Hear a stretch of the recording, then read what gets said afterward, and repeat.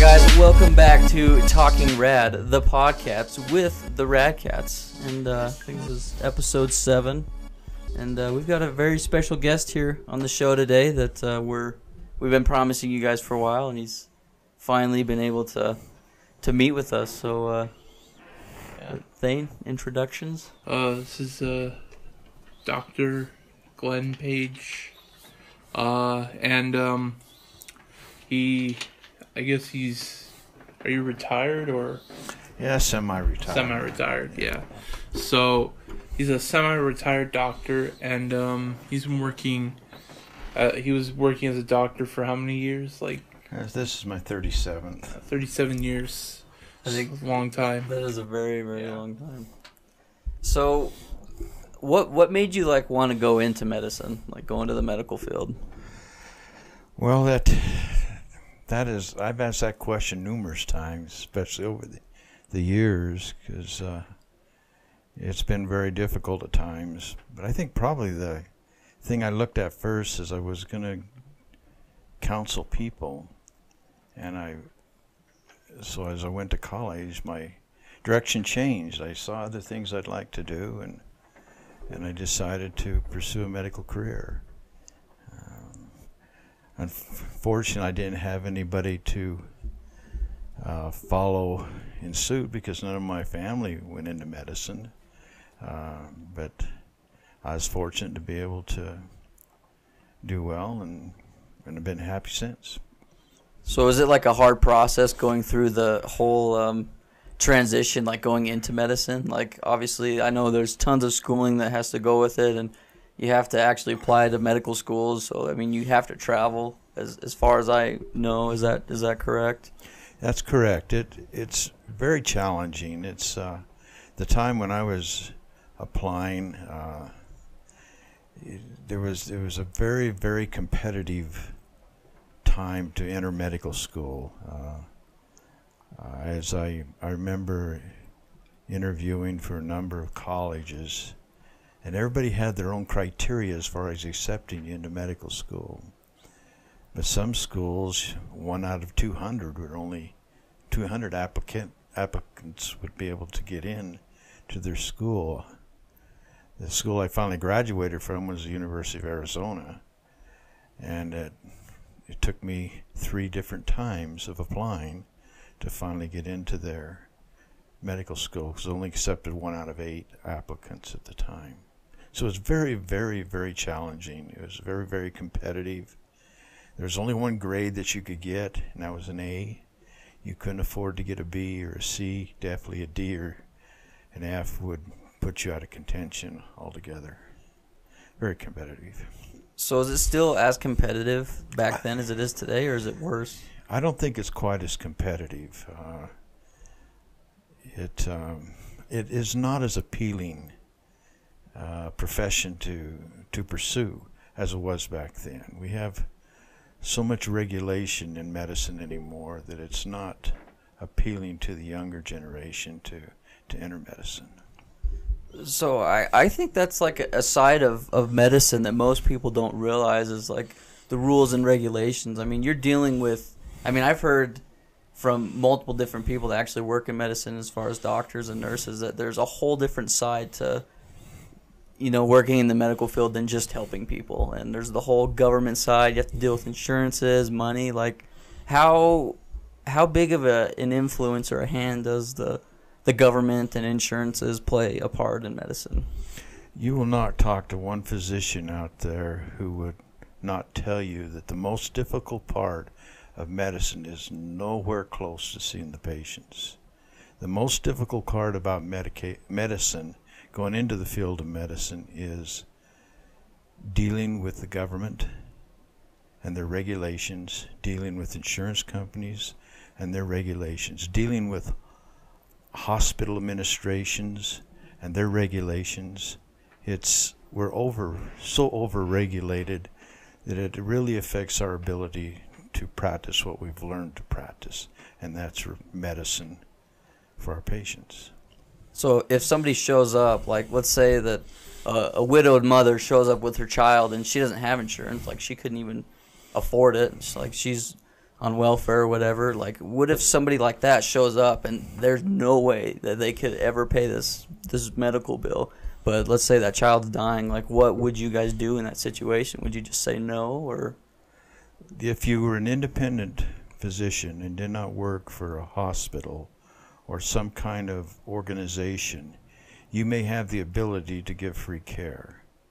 But if you worked for somebody, they may have regulations where they state you're not allowed to give free care. And so consequently, it really depends on the situation you're in. So would you just let that person die, or? If they're in the hospital or they're in the emergency room, they have to take care of the patients. They would not let them die. But if you wanted to give somebody free care, or if you wanted to buy them medicine because they couldn't afford it, certain organizations, certain hospitals would not allow their physicians to do those kinds of things. So it's depends on the situation. But that is just one of many things that you would encounter that you may not agree with, that you have to comply with. So it's like either do that or get fired, pretty much, or? You do that or get reprimanded at least.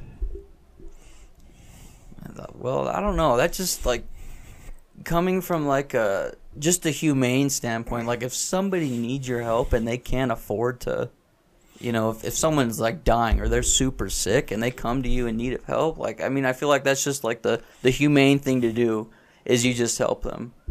It is the humane thing to do, and the majority of physicians would do it anyway and pay the consequences because they're more concerned about the patient than the mandates or rules coming from other organizations. So you're right, they would be taken care of because that's what we were trained to do, no matter what the consequences are. Well, I know that, I mean, I've seen in other cities and places that I've been where they're like, if you don't have insurance, it even says, if you don't have insurance, we won't even deal with you. Which I think is like silly. It's like, come on, like if people need your help and you are trained in that, you know, whatever it is, you should, I don't know. I guess that's where I disagree with whoever's running the whole medical field is that, like, when does money become more important than somebody's life? Like, if you think about it, I mean, I've heard this before. I'm sure you guys have. It's like you can take the richest man alive, and as soon as you put that man's life at risk, he'll give you every cent that he has to save his life. Like, which, I mean, I agree. Well, like, that's I guess the moral question you need to ask is, when does money become more important than an individual's existence of their life? Well, the majority of physicians that take care of patients really don't focus. If it's a life or death situation, they do not focus on the finances. They really do focus. You'll always, in all professions, find some that are greedy, selfish, do things for gain. But the majority of the physicians I have met are not that way. They do have to make a living, that's true, and it seems like they charge a lot, and that's true too. But the cost of medical care is outstanding. It's enormous, to the point that we're not even sure as physicians how people can afford medical care, period.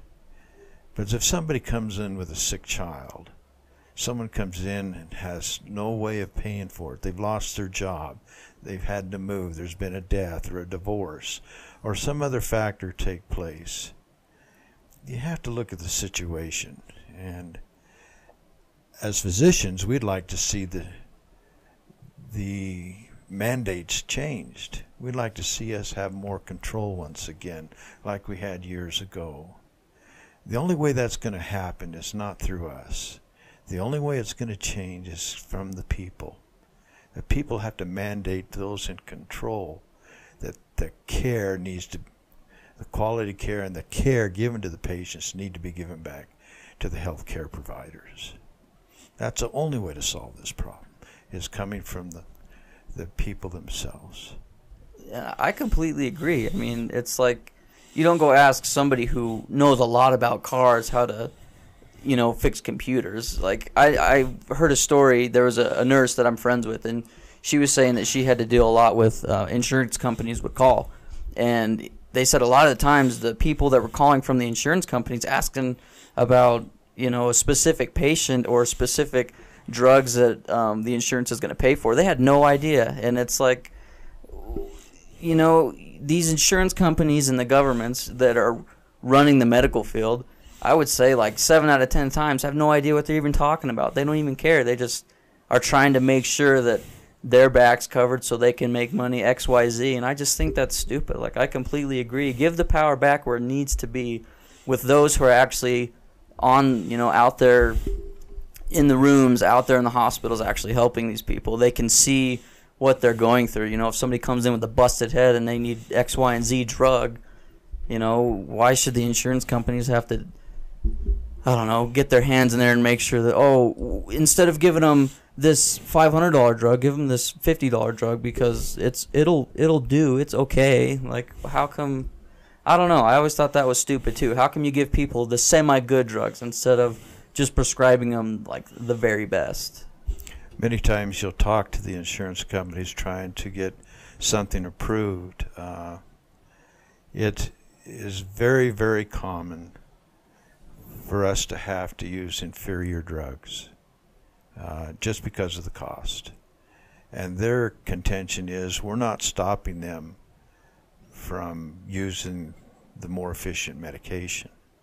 They can buy it themselves. And we get told that all the time. It's their choice to use it. But what they fail to realize is medicine is so expensive anymore that people cannot afford it unless they have insurance that will pay for it. So consequently, people always choose the inferior drugs because they can't afford the more expensive ones. This happens every day in medical practice. So is there like specific companies that create these drugs that are charging a fortune? Like, does it really cost that much money to make these pills or these pain medications or anesthesia or whatever the drugs you guys are using? Is it really that expensive to make? Or people can get the medicines they're a lot less expensive in Mexico. Definitely if you can get them through the Canadian online pharmacies, they're a lot less expensive in Canada. You go to Australia, England, Germany, New Zealand, Japan, their medicines are all more reasonable price than here in the United States. The pharmaceutical companies have such powerful lobbies in government that they pretty much mandate what they want to do and they get away with it. See, I don't know. I think it does, like you're saying, it needs to change. If somebody wanted to in a sense take over the world, all they would have to do is start some huge epidemic where everybody's sick and everybody needs and let's say that company that started the epidemic, terrorists or whoever, some corrupt person starts this epidemic, but they have the cure or they have the immunity, the vaccine for it or whatever. All they'd have to do is create that vaccine, create the disease, and they have the whole world at their hands.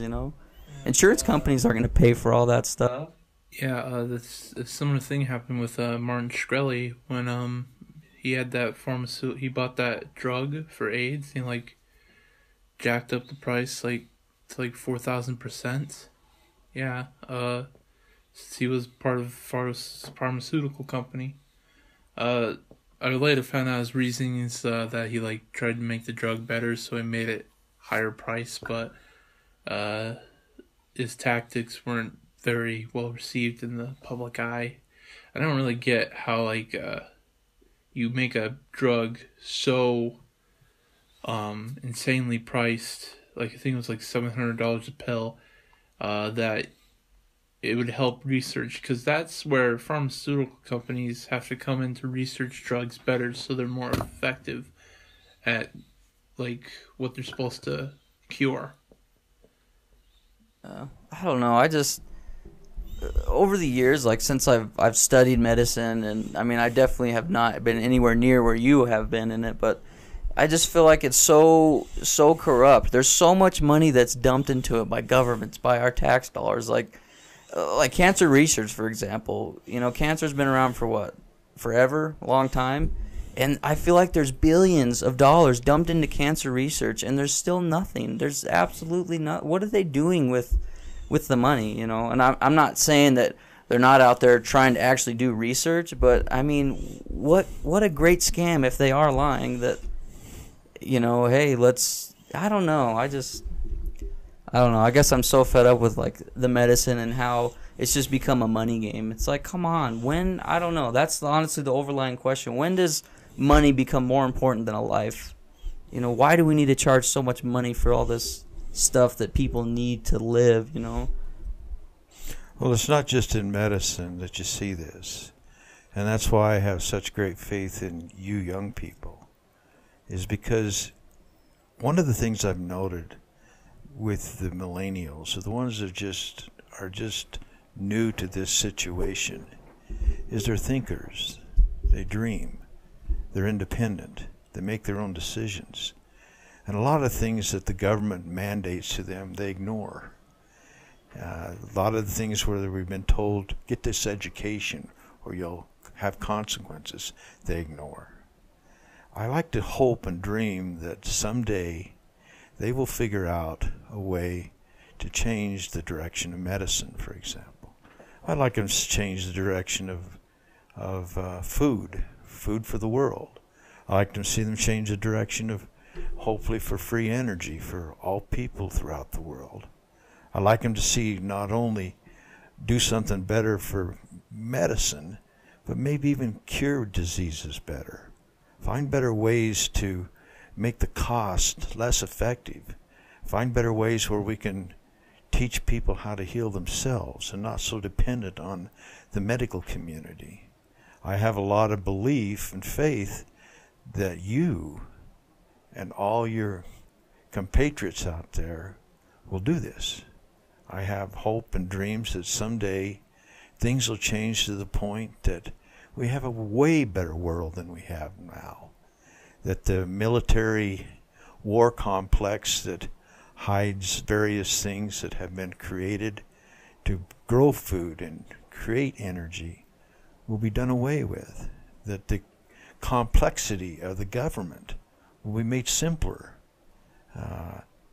I hope I will be dead, but I hope that you will carry forth that legacy and make these changes so that we do have a better world. Because the way it presents itself now, it needs to change.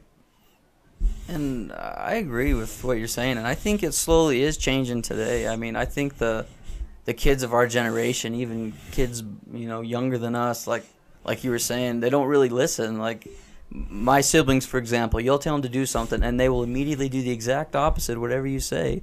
And I think it's because people don't like being told what to do. People like to be free. They like to act on their own free will, and I think that the government has had their hands, like, they've restricted the way that people have lived their lives for so long that people are finally, like, awakening, and they're saying, you know what, this is just garbage, you know. And I think a perfect example of somebody who is not only trying but succeeding in changing the world is Elon Musk, and I'm sure you guys have heard about him. He's kind of a big deal, but he you know, he's changing the whole transportation thing. Like, his goal is to make transportation free with his electric cars, which he's saying all you need to do is buy a Tesla, and you can drive it forever for free, because he's building these charging stations where it'll charge your car in like 20 minutes, and they're going to run on solar panels, so it'll be free. And so his goal is to make travel free, to make living free as far as energy goes, where you're going to have free electricity. And I just think it's these, you know, these are humongous steps in the human society. You know, when's the last time that people have changed the way they traveled, besides going from a buggy to a car and from cars to airplanes now, or from boats to airplanes? So, I mean, those are huge jumps, but when in the last 60 years have people come up with ideas like this where how can we get rid of gas? You know, gas is so expensive, and these gas companies have been in control of travel for so long, you know, and it's cool to see that change. And I think in 5 to 10 years, people aren't going to be using gas-powered anything anymore. It'll all be electric, and it's going to be free. Well, I'm gonna say maybe not 5 to 10, but hopefully I want to see maybe gas-powered things be obsolete by maybe 20 years. Well, it could come sooner because look, the Tesla's already out, and if these other big car companies don't switch, like, they're going to lose all their business. No one's going to buy gas-powered cars anymore. I mean, if you can save $100 a month on gas, that basically makes your car payment, you know? Yeah, it'd be great if by 2030 or so, we have just electric-based cars. Well, it could come faster. I mean, look in the last 10 years how much technology's transformed. Like, we have computers in our pockets now. Like, that's amazing. Yeah, this thing wasn't here when the smartphone wasn't here when I was in grade school. We had just the regular Nokia, indestructible Nokia phones. Yeah. Well, and now we can talk to people for free that live on the complete opposite side of planet Earth. If I were to, travel back in time 30 years ago, when you were growing up, and I held one of these little devices in my hand, what would you think? Well, it's just like the first computer for my office was in 1988 or 1989, and I can remember saying to everybody in my office, "This is a waste. These are absolute waste. What good are they going to do for us? Where there's no direction for it to go." Look how wrong I was. Look at what has happened over the decades since. It's what's going to happen in the next few decades. We're going to be overwhelmed by what takes place. We're just going to be unbelievable, finding things that we never dreamed would ever happen. So it'll be exciting. Yeah, I completely agree. And I think the reason this is happening now is because, like I mentioned earlier, people are awakening. They're becoming more aware of who they are, their existence. Then they have a desire to change things, They realize that, hey, this has been run like this for X amount of years, and this sucks. This is terrible. I don't know how people have just lived this way, If we were to go back 60 years ago, 70 years ago, we'd be like, wow, I don't even know how people are living. This isn't even living. This is scraping. This is working your butt off so you can barely live. And I don't know if it was very fun back then. I mean, I don't think I go a day without being on the internet. I consume and I do my work. I work from my internet, so from my computer. I do that every single day. But I think it's just amazing in 10 years how far technology's come, and in another 10, I mean, you don't know where it's going to go. Yeah. But, no, it's super exciting. You remember back then,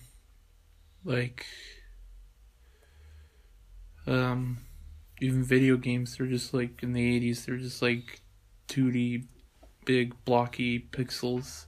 Now you look at today and they're full 3D humans, and they're pretty much like movies. They can you can pretty much recreate an entire movie with a video game. Yeah. Oops. And pretty much play in that movie. You can in Star Wars, you can have Luke not get his hand cut off. You could find get a technique that defeats Darth Vader, in Episode 5. Well, and it's like VR now. You can submerge yourself within this video game. Yeah, and VR technology back in the 90s when they released the Virtual Boy. That was the worst thing ever. It was just pure red, and it was just a 2D, and it didn't feel 3D. It was more 3D than virtual, and gave you a headache. But then you put on VR, and it's full color, it's immersive, and you feel like you're in that situation, or in the game. No, it's changing, man. Technology is changing. It's amazing. So but I think it's even going to go beyond. I think VR is going to go beyond just the video game industry. You know, what I think is amazing is the entertainment industry in general. Like 30 years ago, back in the 80s, if you wanted to be an actor, what did you have to do? You had to go through, you know, big companies. You had to get to Hollywood. You had to, you know, get on the big screen. You had to act in plays. You had to build your way up and get noticed. You had to do the same with music. You had to, you know, be a great musician with a great band, and you had to go out there and play, and hopefully a record label or producer would see you and catch your eye, and then they would sign you. Like, you had to go through all these big companies, and now you don't have to do that. Like, I think the line between, like, Hollywood, you know, the big entertainment, and, like, independent, like what we do or what, you know, people do as far as filmmaking and making their own music, like, you don't need a producer anymore. You don't need Hollywood to make a nice film or a great song. Like, because of computers, you can do anything. It's limitless, and I think that's what is amazing, and I think this is what's taken the power away from these top dogs that have ran the world for so long, is people's ability to create on their own now. You don't need the big guys anymore, and I don't know. That's why the big guys are trying to destroy the internet. Yeah, well, how many times in the last year has YouTube been attacked? YouTube is one of the biggest content creating platforms out there. Like, for people like us, you know, there's millions upon millions of independent creators out there on YouTube, and how many times did YouTube get attacked? A lot. Like, a lot. Like, they lost a ton of freaking money because of the Wall Street Journal, which is dying. Yeah. I mean, I don't read the news. I don't watch the news. Print media is probably going to be gone in, like, the next decade. Like, when it's mostly older people who buy newspapers.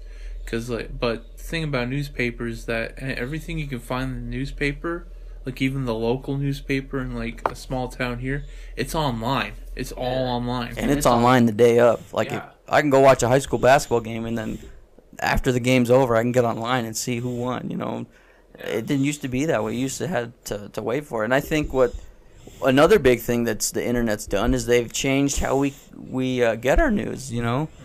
Back then, you know, do you remember just listening to the radio all the time to get the news, and then eventually the TV? Like, how did it go back then for you guys?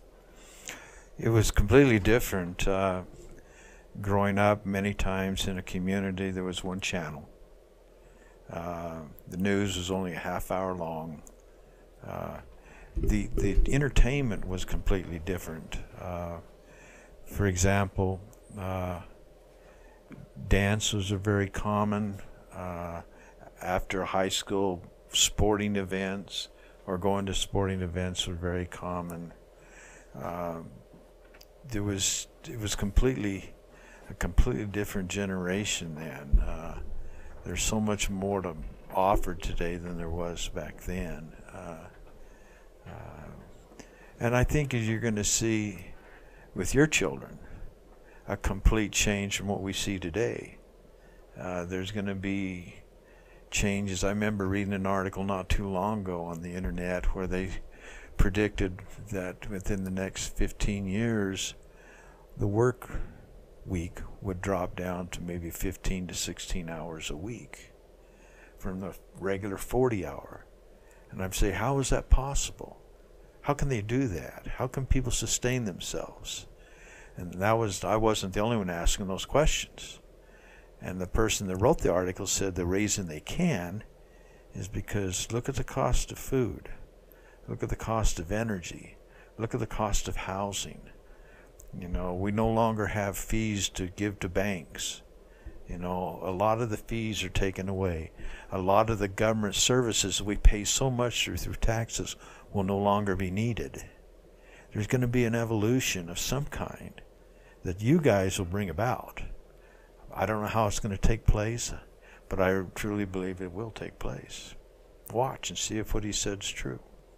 That's the thing. I didn't know you had to pay fees to the bank before, because when I opened a bank account, I kept all my money in there, and they didn't take any of it.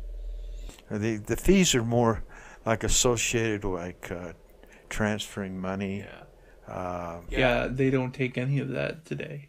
Well, if you go deposit money from an ATM, they'll charge you for that. If you want to transfer money from your bank account to, say, your dad's or brother's or whoever, they'll charge a fee for that. If you go get a loan, they charge interest. I didn't know how much you actually pay on interest for a loan, but I got a loan for my car for $6,500, and I put $1,000 down. So my loan was just $5,500, but over the course of 4 years, I would be paying over $10,000 for that $5,500 loan. So it's literally double, and I'm like, oh my gosh, that is a scam in and of itself. Yeah. Charging me double for borrowing half of it, and I'm just, yeah, I agree. I think the banks need to, I don't know, cut out the middleman, and I think that's where it is going. We don't need it anymore, Your generation is going to find ways to do this. That's what I think is going to happen. You're going to see what you're seeing with all these fees and other things that are not needed, and find ways and avenues to bypass it. And because of that, look at what's happened in Sears and Twin Falls. Who would ever dream that Sears would close? And it's closing. How many Sears stores or Kmart? Did you ever dream a Kmart store would ever close? Look how many Kmart stores are closing. Watch retail business and what happens to it. There's a whole complete revolution with regard to retail marketing that's taken place. Well, and I've seen that too. I've done a lot of research on what's called drop shipping, because I'm a big online shopper because it's so much cheaper. I'll go to Walmart and I'll see a chair for $150, and then I'll get online and I'll see that same chair for $80, and that's all these retail, Walmart, groceries. This is all these stores are doing. Macy's, JCPenney. They're buying clothes for cheaper, and then they're selling them for a butt ton of money. So I mean, this is why retail is going to be changed. These companies are going to shut down because you can get it so much cheaper. You can buy it online. I mean, I don't ever go shopping anymore. I always buy everything I need online. You can buy anything and everything you can dream of online. And with Amazon doing the whole grocery thing, you're going to be able to buy your groceries and have them shipped to your house. You don't have to go shopping anymore. It's all done via online. Walmart, they also have a thing where you can select items and for your and go to your local Walmart, and they'll have them ready for you and go pick them up. So yeah, Walmart, if their retail shuts down, they have a big online store that they'll try to compete with Amazon with. They're I think they're trying to also compete with Amazon in the online front. Yeah, which I mean, if I shop from Walmart, it is online. So. Yeah. And usually 9 times out of 10, Walmart is cheaper than Amazon. Amazon's really expensive. Yeah. So. But I think the cool thing about all of this changing is it's going to free up people to do what they love.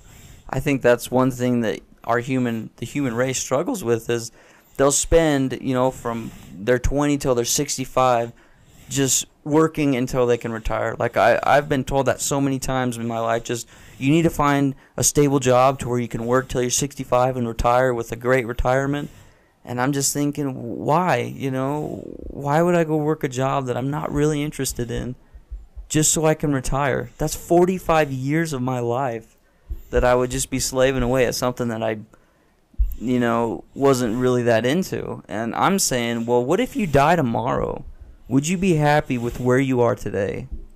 And I guarantee you 90%, if not more, of the world population would say, no, I regret this. I wish I would have done that. Or, I wish I would have followed my passions. Or I wish I wouldn't have given up on what I was pursuing. Or I wish I would have taken this more serious or spent more time with my family. And I think that people will start truly living if they think that way, which I'm not saying, oh, you could die tomorrow, so go light up a place or go blow all your money. I'm not saying that. I'm saying just take every moment that you have and evaluate it and say, is this what I want to be doing? You can go to any fast food place or go into Walmart and see how unhappy these employees look. And it's like they're stuck. They can't do anything else because they need to make money so they can live, you know? Which, I mean, I believe everybody has equal opportunity. I just think that people need to find what they love and to do that. Like, nobody ever got rich by doing something that they didn't enjoy. Yeah. That's just not how it works. You know, your charisma and your attitude and enthusiasm really plays a big part in your profession, whatever you're doing. Like, I'm sure you've seen doctors that hate their jobs and they don't work well. They're really ignorant to their patients. I mean, do you see that? Oh, absolutely. Yeah, you see that occur. But a lot of times it's not because of medicine. It's because they're just unhappy. That it wouldn't matter if it was in medicine or dentistry or an accountant or teaching or construction. It doesn't matter. They're just unhappy with their lives and happy with what they're doing. For example, you two are going to see a time where there's going to be a change. And you will have time to pursue your interests. Pursue the things you like, whether it be, you know, writing, which I do some writing. It could be poetry. It could be, you know, art. It could be developing programs, you know, like games or whatever it would be that they love to do. And why not be happy on this earth? Why not find ways to make life better? Why not find ways to help not only our individual community here, but maybe all communities? Why not work to where we don't have so much dependency on governments and regulating regimens of some kind? And I think you're going to see that occur. Wouldn't it be better if we had just a couple of rules, like let everybody believe how they want to believe, as long as it doesn't hurt anybody? Or maybe we could say, let's just help each other. And instead of having the government make a law where we're mandated to help somebody, we just do it because it's the proper thing to do. You know, I think you're going to see things like that occur in the future. I have great hope for that to occur. Although the establishment is going to be against it, and they're going to do everything they can and everything in their power to not lose that control, not to lose that power, not to be able to create the finances that they want to create. But you'll overcome that. I really believe that. And I think the goal to all of that is, like you said, like, people need to find what they enjoy, find what makes them happy, and to do that. Like, you know, I was always told that, you know, like I mentioned earlier, you gotta do this, you know, go to school, become this, so you could make good enough. You know, it was always just good enough. And I'm thinking, well, why is it just good enough instead of, like, being better, like doing what makes you happy? And if everybody, like, would use their talents and their God-given abilities and their what they love to do and did that, like, I think the world would be a better place. People would actually, they wouldn't be afraid. I think that's the biggest thing that holds people back is fear. They're afraid to pursue whatever it is they want to do. They're afraid to take those initial steps forward. They're afraid to try. They're afraid to put themselves out there. You know, if you always live in fear, like, that's a waste of time. That's a waste of a life. What are you afraid of? People fear what hasn't even happened, and it doesn't mean it'll ever happen. You know, people are afraid. Well, if I do this, then X, Y, and Z. You know, that person will make fun of me, or what if I fail? Or it's always they're afraid of what's not even there. It doesn't even exist yet, and they're afraid of it. And I don't know. Which I think it is changing slowly but surely. I think there's a lot of role models, especially out there on the internet, that are really trying to inspire people, and I think that's what's cool. That's kind of, I think, our goal in general is to inspire people to become better and to change the world. I think that's what really the overlaying theme is change the world. You know, make the world a better place, not just for yourself, but for everybody.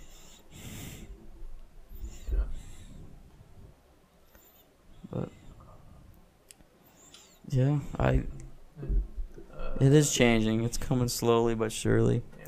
One thing you can encourage as an older man now, that I can encourage the young people, is just the exact thing you said, Skylar, is that do not have the fear. Do not have that fear. Really believe that you can accomplish. It's surprising how positive attitude, lack of fear, some people call it faith if you're religious, or some people, if maybe it's cause of just positive thinking. You truly believe that, you can accomplish things that you never dreamed that you would ever be able to accomplish. I want to encourage the young people. Step out. Figure out how to solve these problems. You can do it.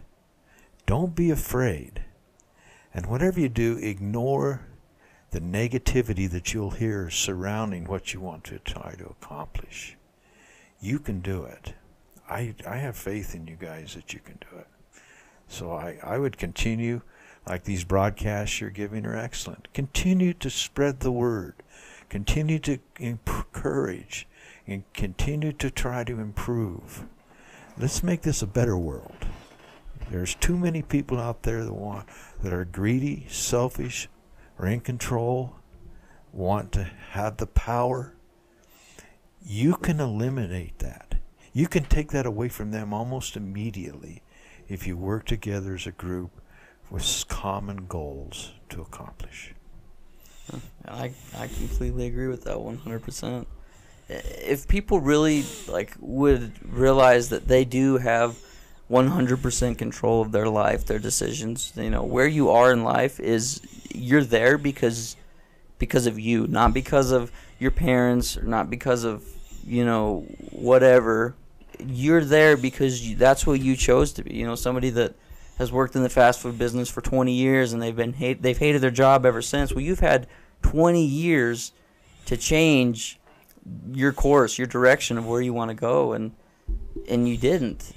People have the decisions. They have their own choices, and I think, like we said, it's fear. If people can overcome that, that's when you can start seeing the changes in yourself and the changes in life. And I think there's a lot of smart people out there. There's kids out there that are changing the world. I read this article of this, I think he's 13 years old, and he's a quantum physicist, this kid, and he's learning how to take energy from the air and convert it into energy that we can use, which is absolutely amazing. A 13-year-old kid is doing this. So there really are no limits. The only limits is what you think they are, You take this energy, you just look at the molecules that surround us and the amount of energy it takes that they produce just by movement alone. And we don't know how to harness that. Or if we do, it hasn't been revealed to us how to harness it. At any rate, there are so many things a person can choose to make this world a better place. Fix on that.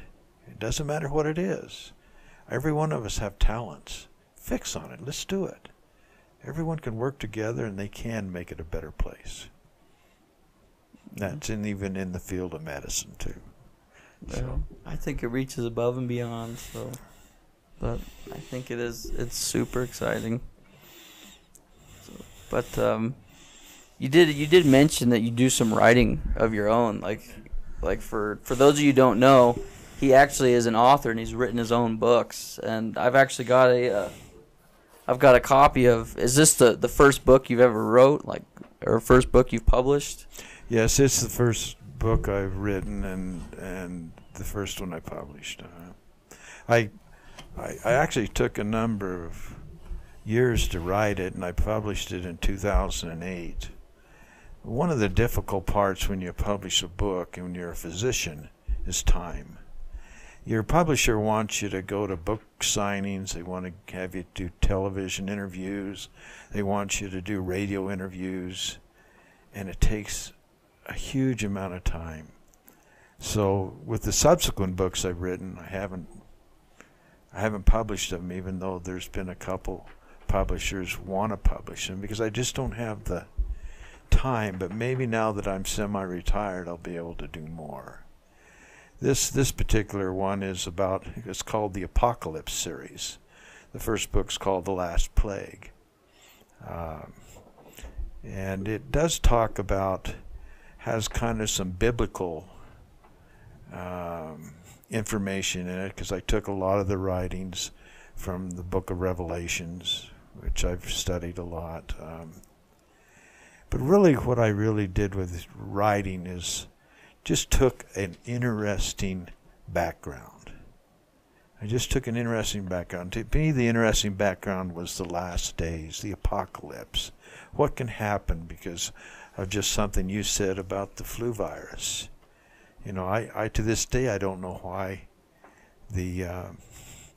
in this community, I've always been over the infectious disease committee of the community.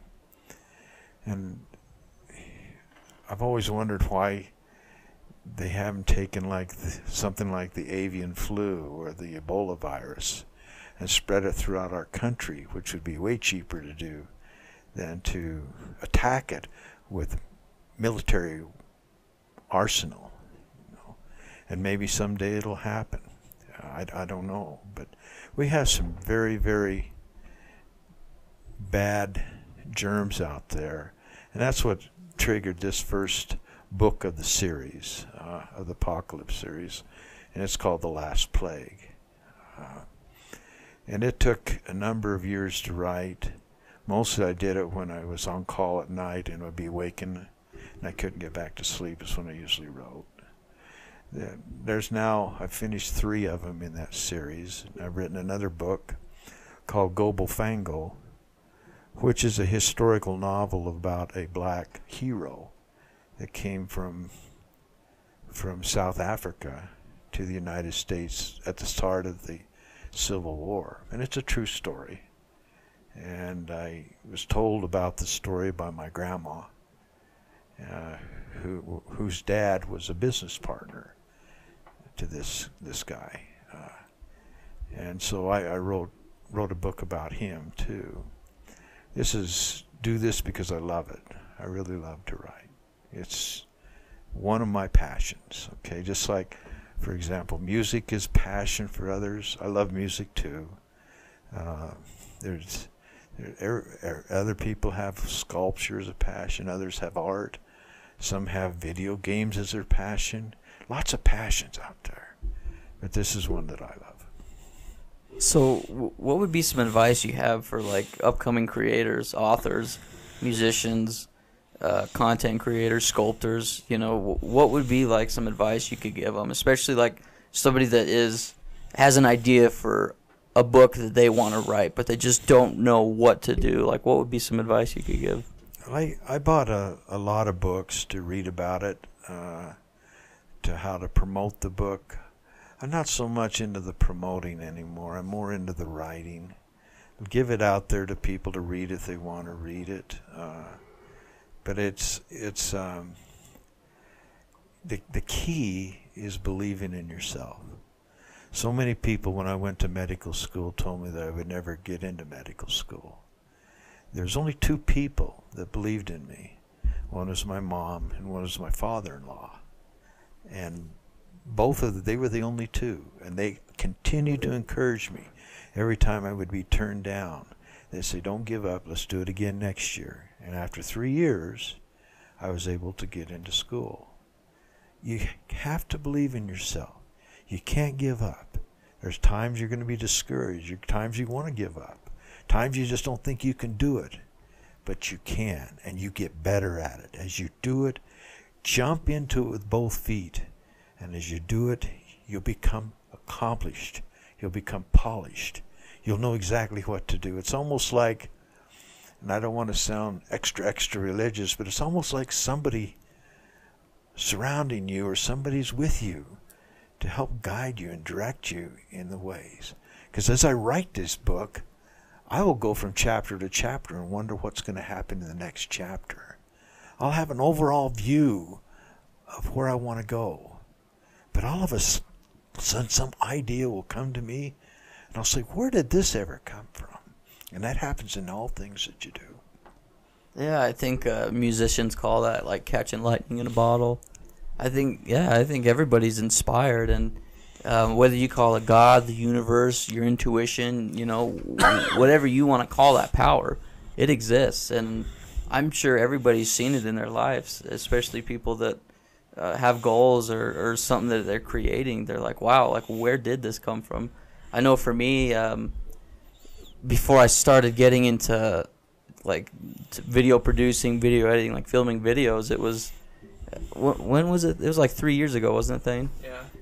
But we were sitting in the basement, and it was like 2 a.m. Yeah.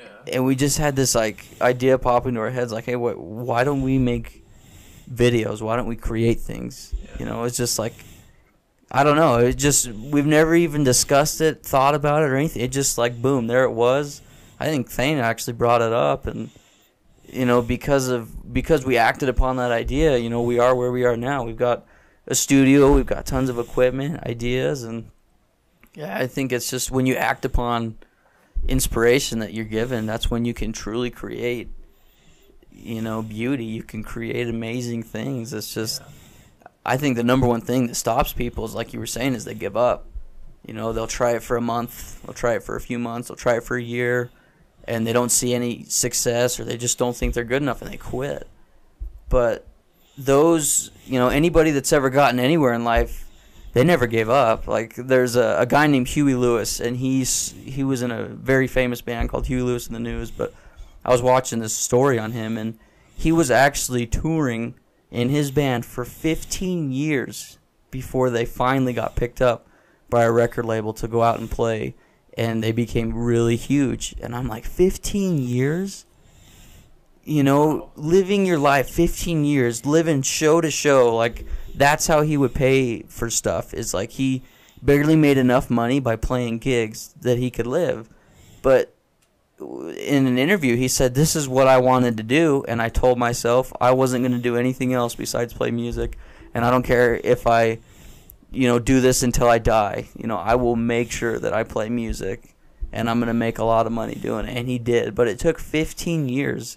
So like you're saying, if you have passion for something and you want to turn that into a living, or, you know, whatever, you can't give up. Like, you have to keep going. If it takes you 15, 20, 30 years, like, continue to do whatever it is, because you can't quit, you know. Just because somebody says, oh, you're not good enough, you know, who are they? If, you know, if they're not you, or if they're not where you want to be, why would you even listen to them? Yeah. The thing about making videos is I've always wanted to make videos. When I first saw, like, people on the internet, like, review movies and stuff, like, one person was the Nostalgia Critic. He was like, when I watched him, I was like, wow, I want to make videos like that. But when I watch Nostalgia Critic Day, he hasn't really aged very well. But, like, JonTron, that's, like, those are the type of videos I want to make. Like, he's, like, my favorite YouTuber, and I'm like, yeah, I want to make videos that good, and like, maybe they won't be as, like, well produced, but, like, I want to, like, make, like, videos, like, kind of like in his early days. Like, if I can just make those, I'd be fine, and put my own style on it.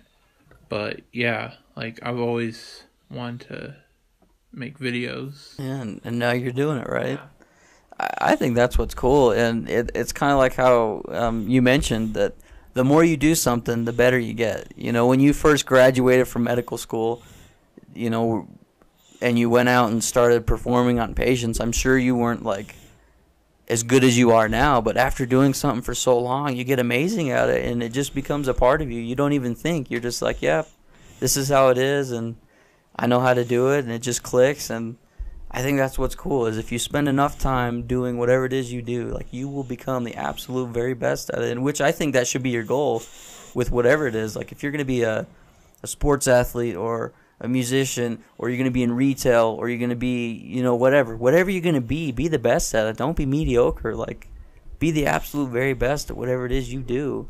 You know, how come people can they can become rich off being, you know, being the garbage guy? You know, first the guy starts out as he worked in the shop of the garbage company, and then he became a driver, and then he decided that, hey, I know how all this is. I could start my own company, and then becomes wealthy off being a garbage truck guy. Like, anybody can do, they can, I don't know, I just think you can become rich if that's your goal, which I don't think it's your goal, but you should be happy. But if you do what you love and you're very passionate about it, you can make a living doing it. You know, I fully believe that. I read this story one time of this lady who, she was working at a coffee shop and she had 3 kids and she was a single mom. And she was like barely making any money, but one thing she loved was scrapbooking. So what she did is she decided to make her own scrapbook supplies and sell it. And she was making over $100,000 a year because she decided to start doing that. Like, that was her passion, was scrapbook. So she found a way to make money scrapbooking, and now she makes, you know, all the money she could ever dream of scrapbooking. So, more about the book. Can you like give us like a little like plot synopsis, like what the plot is exactly? Sure, it's it is a book that actually is broken up into various sections. The characters are relatively unique. I purposely made the characters the way they are because people can identify with at least one of them. So everybody can identify. The hardest part was to find a story. The whole key for writing a book was to help people to change, to look at the way a person's living their life as a character and see them evolve and see them change. And what they can say to themselves is, I can do that. I can make those changes too. I can become like that. They did it. I can do it. And so the synopsis is about these characters that are loosely fit family that do various things in life. The story starts way back in various phases of life. Let me tell you some of the characters. Okay, maybe that would help you. Yeah. Twin sisters of Jesus Christ are 2 characters. John the Beloved is a character. A guy by the name of Indian is a character. A priest by the name of Pepe is a character. 2 doctors, one black and one white, are characters. Their wives are characters. All of them have unique problems. What is the story about? It's a story about a plague that was actually created by the government. It actually evolved into the plague that we're familiar with. And that plague is AIDS. Out of that AIDS virus came another virus that sterilized women so they could not have babies. All of a sudden we introduce another character in the plot. They're called Sprudice. Sprudice are people that are evil, that exist on the earth today. Who is their boss? It's Lucifer. So we introduce Lucifer into but that is only into the second book. So that just gives you an example of what we talk about and what we show to the people. But the purpose of the story is an interesting story because it talks about things that are on the edge. It's almost like a fantasy. And that's what people have told me. This is almost like science fiction. But everything that I've put into the book has come from rumors. Give you an example. As you know, now the Mormons believe in their book called the Book of Mormon that when Jesus, after his resurrection, he came, according to them, to the Americas to visit the people here. And while he was here, he told them that one of his apostles did not die. And that apostle was John the Beloved. All I did was take that rumor or that little piece that somebody said and I put it into the book as one of the characters. I've done that hundreds of times with a whole bunch of different things. You talk about inner earth, and people live in inner earth, you know. Admiral Byrd talked about that. Okay, you talk about people who have had near-death experiences and what has happened to them. You'll find things referred to that in the book too. So what I've done is made it on the edge of belief. You really would take a little special belief to actually believe that everything I said in there is true, and followed the course of the book of Revelations and a number of other books that I've read, and implied that and showed their journey not from the time of Adam, all the way up to present day. And actually right now in the third book, we are in the year 2050. That's where we're at. So, and I still have several more books to write to finish the end. But that's kind of a synopsis of what it's about. So, if people want to buy the book, can they buy it? It's cheaper if you just go on Amazon and order electronically. Like the audio, yeah, the digital. It's only like $1.95 or something like that, and you can read it off your phone. Yeah. Have you done like an audiobook of it? Like you do a voiceover? I did the first one. Okay, so this one. The first one, I've done the second one, but I haven't. I only have the rough draft of it. So. How many books are you planning to write in this series? Well, I was just going to write 5, but I'm so far. It's so involved. I'm afraid there's going to be more. Of the Apocalypse series. Mm-hmm. And you said you have 3 completed right now. Completed. Mm-hmm. And you're working on the 4th one. Mm-hmm. Right on. Well, this is the book, The Last Plague, and I'm actually going to be giving this copy away. So if any of you guys want it, just leave a comment down below saying why you want it, and I'll actually ship this to you guys for free. We'll get in contact via social media. So, but yeah, I've actually read the book, and it's really good. It's one of those books where when you start reading, like it really gets you thinking, and then you can't put it down. I mean, I remember the first time I picked it up and started reading it, it was like 150 pages of it. I mean, it's how long is the book? Like 400? I think it's like between 300 or 400. Yeah, it's like 440 pages. But anyway, no, it's a really good book. It really got me thinking. But I actually started writing because I read this book. I started writing my own stuff. So, but no, it's really cool. So yeah, like I said, if you guys would like this copy, I'll be giving this one away. So just leave a comment down below why you want it, and we'll announce the winner, and we'll get in contact with you guys. So. Well, I don't read books, so I guess I'll check out the audiobook. Because when I try to read a book, I'm like, words. The audio book is my voice, so I hope that's okay. That's fine. Yeah. I know you, so.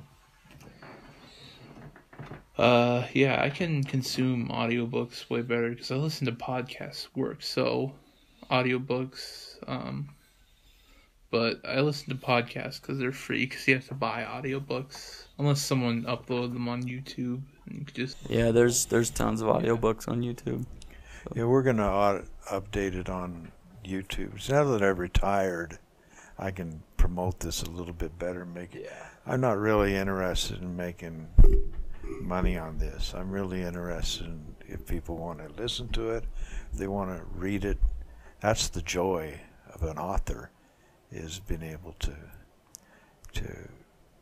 present something that people enjoy.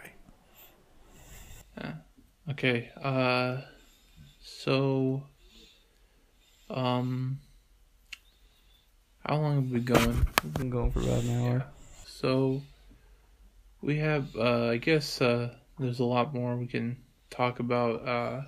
We'll probably have Dr. Page on for another episode, since we have a lot more to ask him. I'm sure you guys will be seeing him a lot more often. So there's tons of other topics that we'd love to talk about. I know we kind of jumped around and talked about a lot today, but no, it was pretty exciting. I guess just the last thing that we wanted to talk about was there was a video that me and Dr. Page filmed.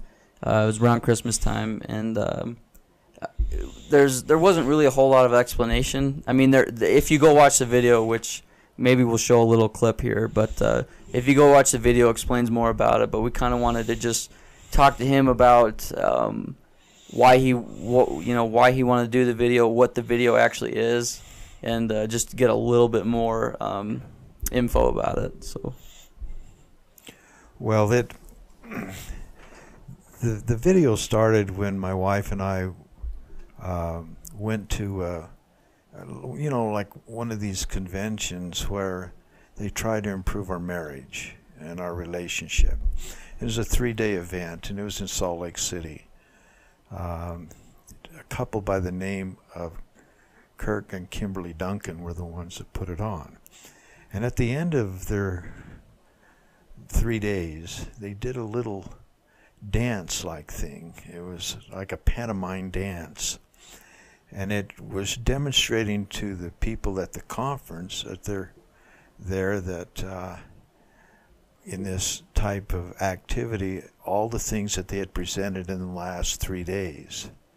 As I was watching this,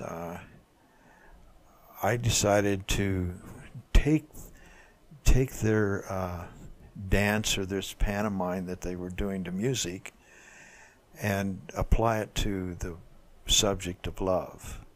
And I wanted to demonstrate this through the grandkids.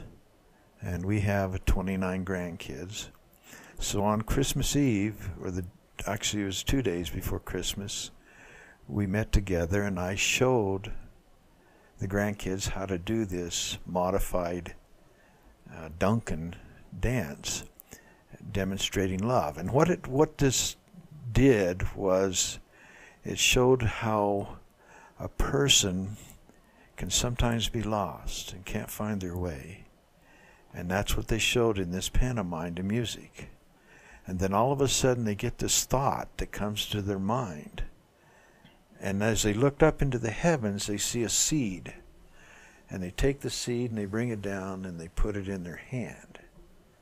And then all of a sudden, what they do is they realize this is the seed of love. And so they nurture this seed.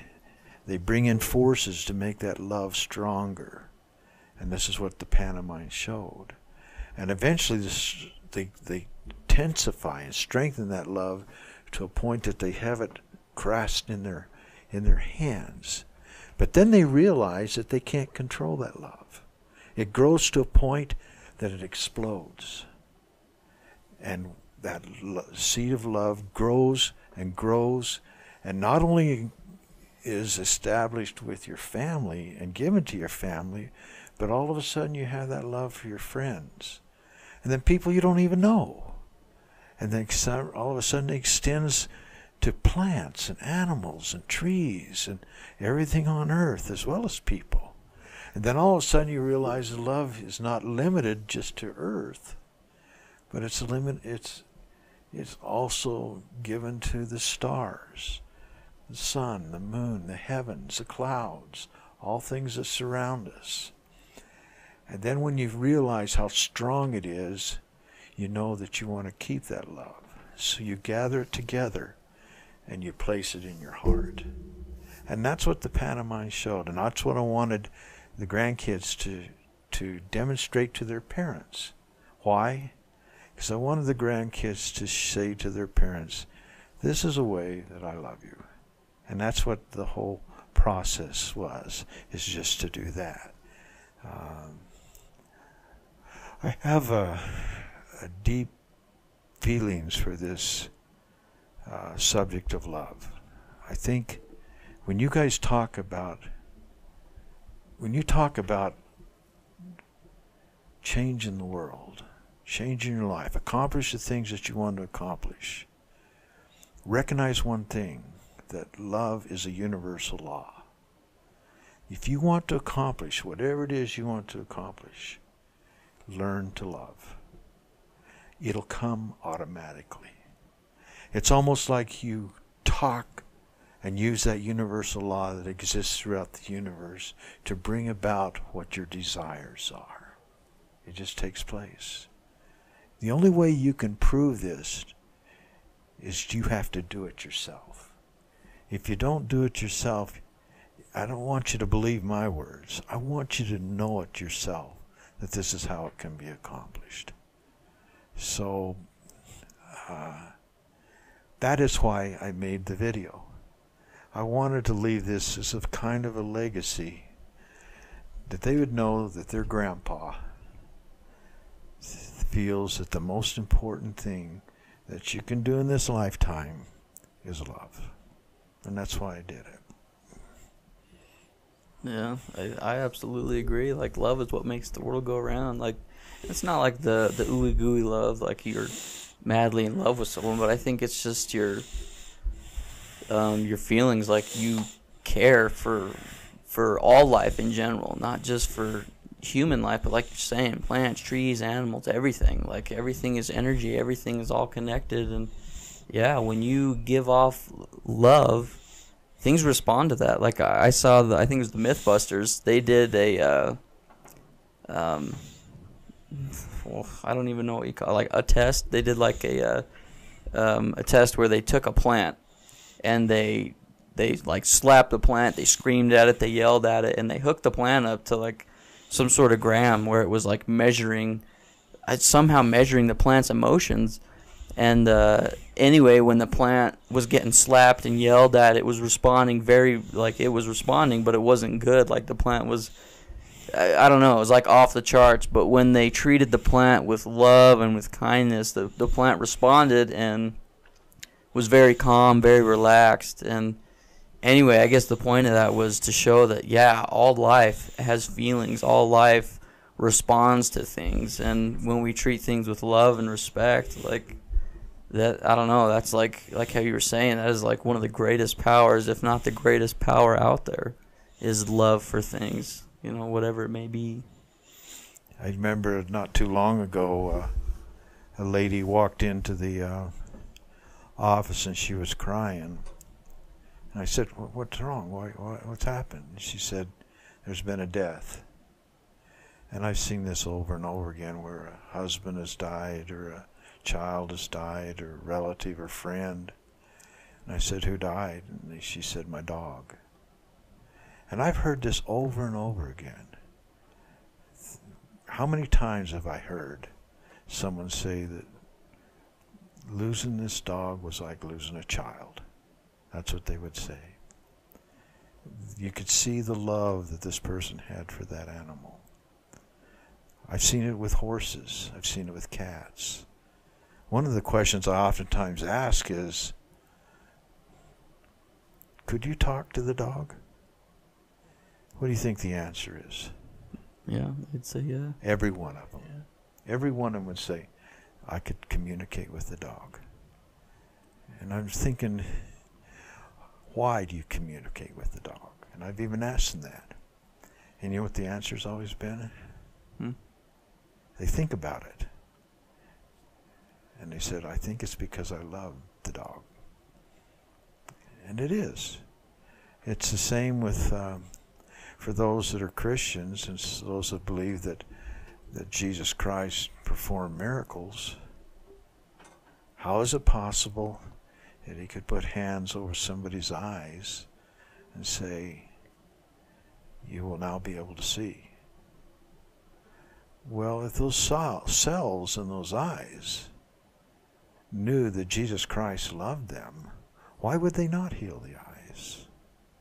If Jesus needed to walk on water to get to a ship, why would he not say to the water, could you hold me up till I get to the boat? And why would they not do it if they knew that he loved them? We don't understand completely all the factors about love, but we do know this, that you can accomplish many, many things we are not able to accomplish yet through love. It's just we haven't reached that level and understanding to do so, is my opinion anyway. So that's one of the reasons I presented this, and I want to make copies for all the grandkids so they will know when I'm no longer here, they can go back and say, Grandpa really thought this was really important, because it is. I think unconditional love, like how you're talking about, it's also a way for us to get past the whole fact of like seeing people and judging them, you know. And it doesn't matter who it is. Like if you have unconditional love, the drunk guy in the streets is just as important to you as, you know, your own kids or your family or whatever. And I know most people are going to say like, well, I don't even know the drunk guy, I don't really care about him. And it's not necessarily that. It's just when you have unconditional love, you have compassion for people, you don't judge them. You know, you don't see this drunk guy, but you see his potential. You can be like, well, you know, that guy may be a drunk now, but what if in 10 years he's, you know, the president of the United States? And like just the whole aspect of unconditional love and not judging people, I think, is something that every single person on planet Earth, including myself, is something that we could get better at. I know there's a lot of times where, you know, I'll be doing whatever or watching TV or videos, or I'll hear something on the news where I just immediately judge that person. I'm like, well, no, that guy's a piece of crap, or I think she's wrong, you know. And I don't think the life we live is necessarily about right and wrong. You know, I don't really believe in right and wrong. I just believe in there's things that serve us and then there's things that don't. And so when we have that unconditional love, you can look at somebody who just committed a huge murder and you can say, you know what? You know, that guy may have goofed. He may have just ruined several people's lives, like took it from him. But, I mean, the being of, you know, the creator, God, the universe, whatever you want to say, created that person and still loves them just the same. You know, if we truly are children of the creator, you know, think about, you know, I don't have any kids yet, but if you think about your children that you have, you know, if one of your kids like falls over, you don't walk up to the kid and said, wow, you screwed up, and then kick them. You don't do that. You help them back up. And so I think, yeah, this is where brotherly love, this is where the love, the unconditional love comes in, this is when the world's going to change. When people can stop seeing the world as separate, they'll stop seeing themselves separate from whoever. When we can all start seeing ourselves as one, we're all connected, and we can all get the bigger picture, get the vision of, hey, you know, we should band together. Like, this is who we are. We aren't supposed to be separate. It's when we're separated that we're weak. You know, it's like my dad would always say, we're like drops from the ocean. When we're by ourselves, we can't really do anything. I mean, yeah, you can. But when you're a part of that ocean, when you're connected, you are way more powerful. So, you know, I completely agree. The day the world changes is the day that love is unleashed. And I'm talking about unconditional love. That you don't need something in order to love somebody or to love this thing. You just love it because it is what it is, and you love it for what it is. You don't want to change it. You're not trying to destroy it or mock it or whatever. You just accept it and you move on. You love whatever that thing is, that person, that individual, and you move on. You just love it for what it is. So. Yes. So a few minutes ago I tried to see if we're ending the podcast. That was a mistake, but I don't know if we're done yet, because I don't know. I'm not a professional on this thing. Oh, that's cool. We can wrap it up, but I guess we could end on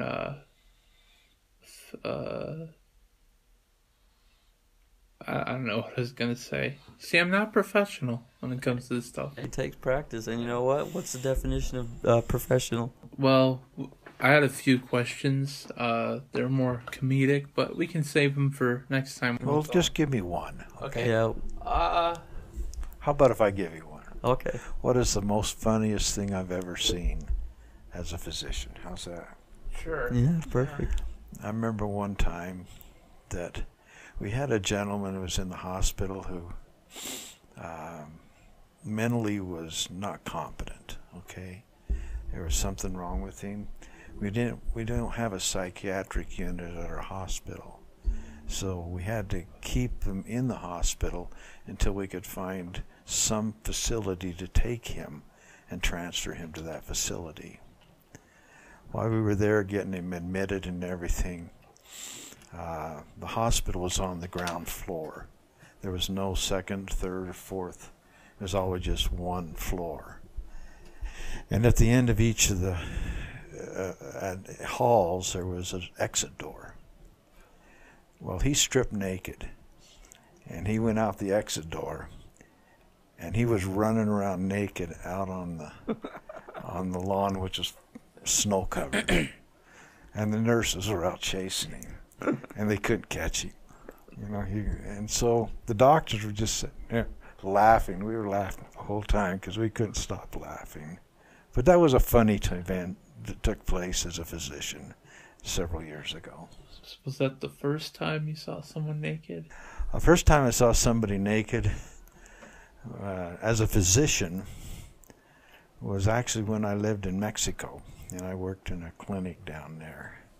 And it wasn't me that was embarrassed. There were two of us. It was one of my friends who was a medical student too, and it was the first time he saw. And he was so embarrassed that he covered his eyes up. And but I actually acted normal. I did okay, but he was really funny to watch him. And that happens all the time. Funny things like that happen all the time. I've seen a number of doctors pass out in surgery. What? Yeah, you'd see blood and guts, and all of a sudden they just topple over, passed out, and they never lived it down after that. We would tease them for years over that. So there's a lot of funny things that happen. You don't hear about, but Well, I'm sure that would scare people if they're like, "Oh yeah, my guy performing surgery on me passed out." So. yeah, well, we didn't pass it on to the patients, but we razzed them for quite a while over that. Nice. So even though you were a physician, did you have to actually do any surgery? Like surgery can count as maybe cutting a. Oh, you cut almost every day. When I first was in practice, I was probably in surgery every day. Oh. So you do a lot of surgery. Nowadays, we don't do as much because costs are so high when you tie up two doctors rather than just have one. So, but I've done a lot of surgery. So one more question. You talked about how people passed out and freaked out the sight of blood, and so what's the most gory or bloody thing, most disturbing thing you've seen? I saw a near decapitation. Oh. Where the head was nearly taken off. It was just hanging on. Somebody ran into the back of a semi. So the person was dead? Yeah. Yes. So did they brought the body to the hospital though? Mm-hmm. How come? Well, they just threw him in. Oh. It was years ago. Nowadays, I don't think they would. But then we didn't have paramedics. We just had ambulance drivers. They weren't even EMTs. It would be different now. Yeah, I think 911, wasn't that set up in the 80s? Yeah, it was. Yeah. It wasn't available when I started practice. Yeah, I thought it was available before the 50s, but then I hear it's was only available in around the 80s. Wow, I couldn't imagine today without 911. Yeah, it did make things much better when we did have 911 established. Yeah. That's true. So, there's probably more questions we can ask, but we're kind of... Yeah, we're running out of time, so we'll save them for later. But thank you for coming on. Sure, enjoyed being with you both. Yeah. Excited for the next time you come on. So. That's okay. But anyway, if you guys enjoyed this episode, be sure to give it a like. And like I mentioned earlier, if you would like the copy of The Last Plague. This is the first book in the Apocalypse series. If you would like it, be sure to, if you would like me to send it to you, be sure to leave a comment down below saying why you want it, and we will send it to you absolutely free. So be sure to do that. Yeah, and is it the first 2 books are available? The first 3. First 3. Well, there's 4 altogether. Yeah. And they're also in 20 different languages, too. Okay. Yeah, so if that interests you, you can go buy it on Amazon. And we'll put links to all this in the description so you can go check it out. So, yeah, but thank you for watching. We'll see you in the next episode. So keep it rad. Don't do anything that would make you go visit this guy. No, we don't want that. Yeah. See you later. You've got mail.